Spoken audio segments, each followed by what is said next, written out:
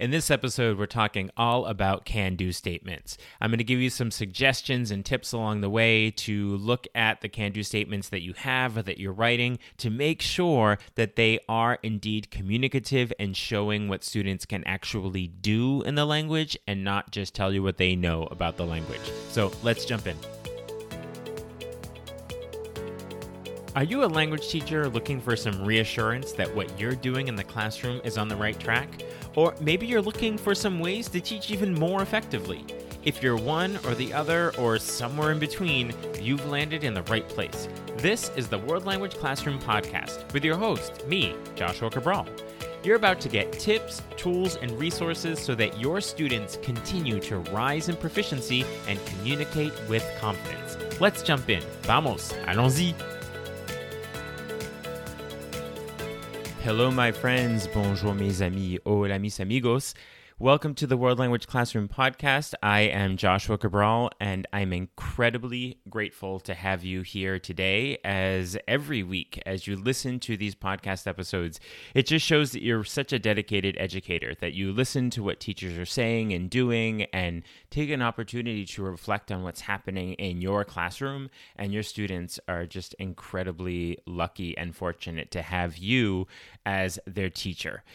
So before we jump into our topic today of writing can-do statements and making sure that they are truly communicative, I want to make sure that you look down at your phone, whatever app you're on, make sure that you are following the World Language Classroom podcast so that you get each episode as they come out every Monday. And if you could just take a second to rate and review on whichever app you're using, that would be helpful as well so that it can get out to other teachers who are looking for ways to sort of level up what's happening in their classroom. So thanks so much for doing that. If you've been following me on social media lately, you may have seen that the world is opening up a little more in socially distanced ways for the most part and being really cautious about this COVID world that we're living in. But it is opening up just the same. And I've had the opportunity to be working sort of live again with teachers, which has been so wonderful. Most conferences have continued to be somewhat virtual, but I've had an opportunity to present workshops in person, which has been great, and also been back in a couple of schools. I've appreciated the opportunity to work remotely with schools all over the country over the last year and a half. But now that we are able to get back in person, that has been really, really wonderful, and I'm appreciating that. So shout out to all those teachers that I've been able to work with in person and virtually, if you're listening. And just a reminder to those of you listening that I am a full-time teacher. I've been full-time in the classroom teaching French and Spanish for the last 25 years. Yes, this is year 25 for me. And in addition to that, I love working with teachers and diving into all things about language and culture teaching. And I do that in schools. So if that's of interest to you, check out my blog, wolclassroom.com. And if you click on school workshops, you can get information on how we can possibly work together. Wherever you are in the world, in the country, we can find a way to make that work either in person or remotely. So just take a look at that, wolclassroom.com, and just click on classroom school workshops. And also you can check out some of the conference stuff that's going on as well, or virtual workshops. But anyway, you'll find all the information there. But reach out to me with any questions as well. So now let's jump into this conversation about can-do statements. Now, I think a lot of teachers are using can-do statements, which is wonderful. So I just want to make sure we really understand what they are, and then also give a couple of tips on making sure that they're not just saying, I can do something as the goal, but actually doing it in a communicative way. So let's kind of unpack this idea of the can-do statements. So we have clearly made some major strides toward language proficiency in recent years. So classroom instruction and activities and tasks have all become much more communicative in nature. Essentially saying, like, students are able to do something with the language and not just tell you about the language.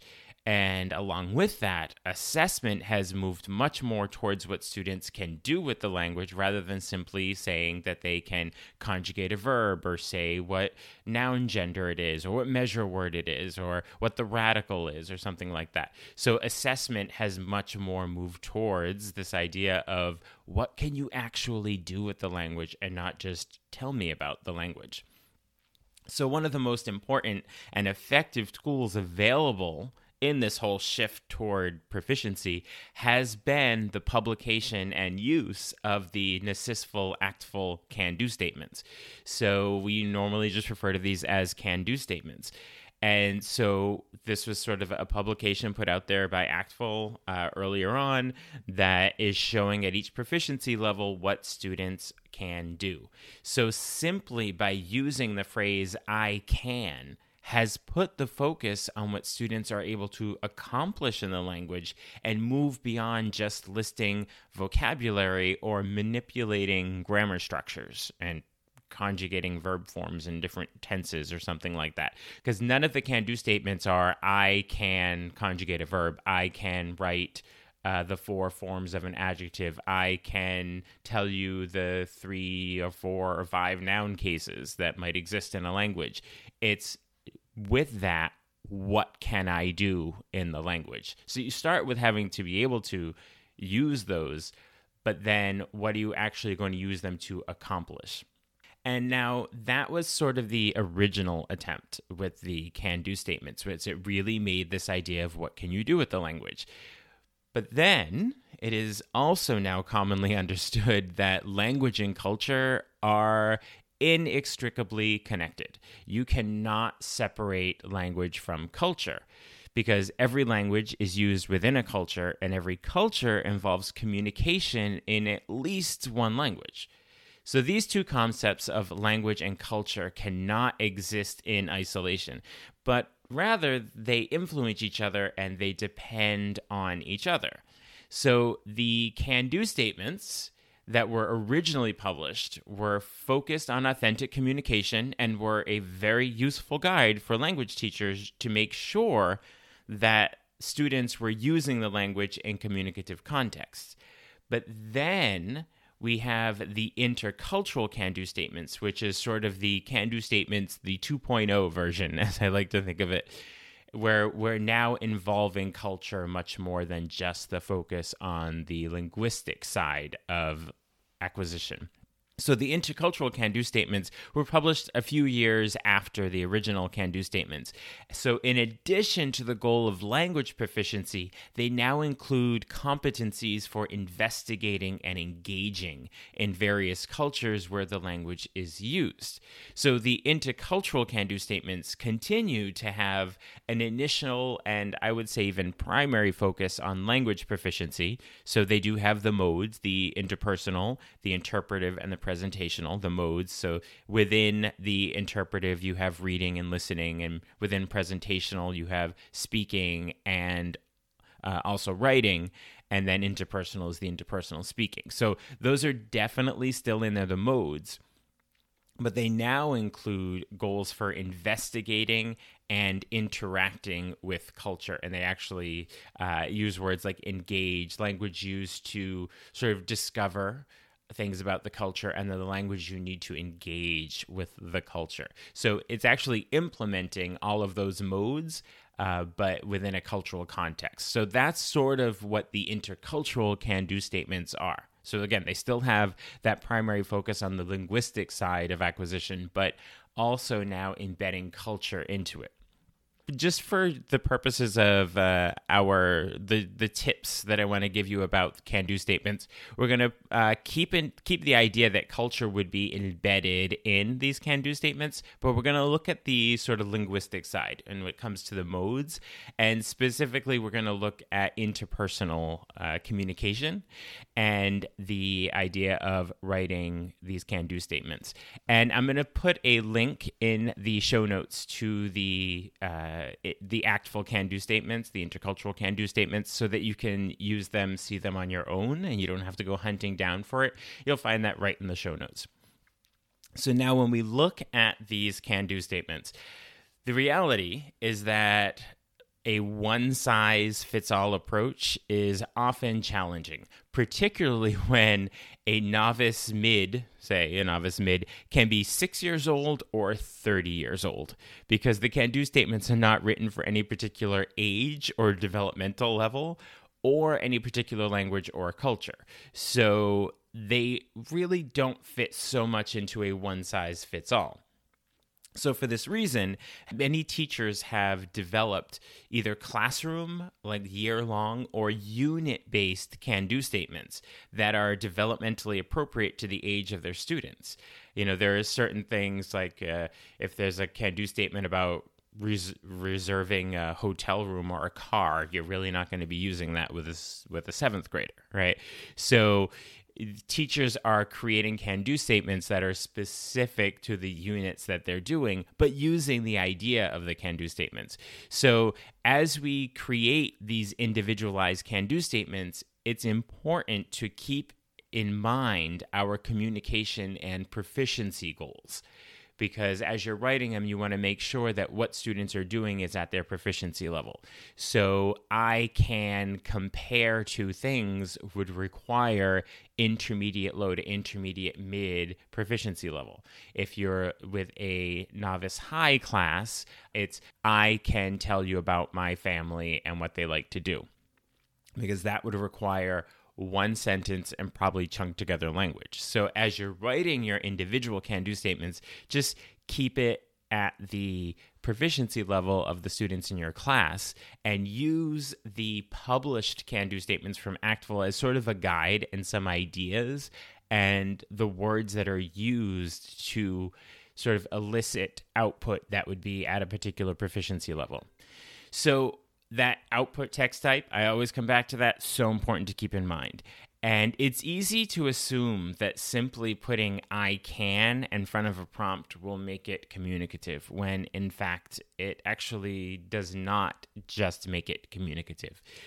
Because I can tell you the forms of a verb is not at all communicative, it's just telling you about the language. So listen to these I can statements and determine if they are communicative and based on proficiency, what students can do with the language and not just know about the language, or if they really are just lacking in a communicative focus. So listen to these. Is this communicative based on proficiency or not? I can count to 100. I can say the days of the week. I can say the date. I can say I like and I don't like. I can say sentences in the present tense. I can say sentences in the past tense. I can say sentences in the future tense. Now, are any of those all have I can on the front of them, and they are all based on a proficiency level of what students can do, whether they're novice, high, intermediate, mid, and they have I can on the front. So that makes it an I can statement, but does it make it a communicative I can statement that's going to push students toward growing in proficiency, meaning what they can do with the language? And as you're probably saying, no, absolutely, those are not communicative. So they're a good starting point, but they can be more communicative by providing context. So essentially, they should provide an opportunity for students to do something with the language that they can produce. So these sentences demonstrate what a students know about the language. I can say the days of the week, things like that. These sentences demonstrate what a student knows about the language, but there's the starting point. But a change in the prompt toward more communication will allow students to show what they can do with the language. So here's some ideas and ways of looking about it using those very examples I just used. So you can have, I can count to 100, or I can tell you my phone number, my age, and my address, which would use the numbers 1 to 100. And also, I like to have students do an alphanumeric password where they have to actually combine letters and numbers, and maybe even some special characters like punctuation, because saying a password is actually something they may have to do, and they actually enjoy sort of creating them, and then we write them out and try to figure out, was it an actual word they were trying to do. So having students doing something like that is actually a real context for saying letters and numbers, and also punctuation, because you don't actually ever say punctuation out loud, unless of course you're doing a voice text and you say, "Are you coming to dinner?" ?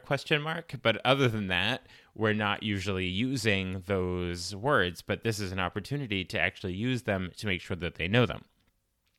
So the next one, I can say the days of the week. So instead of that, I can tell you what days I have a class, a lesson, sports practice, or rehearsal, right? Because those are going to use the days of the week.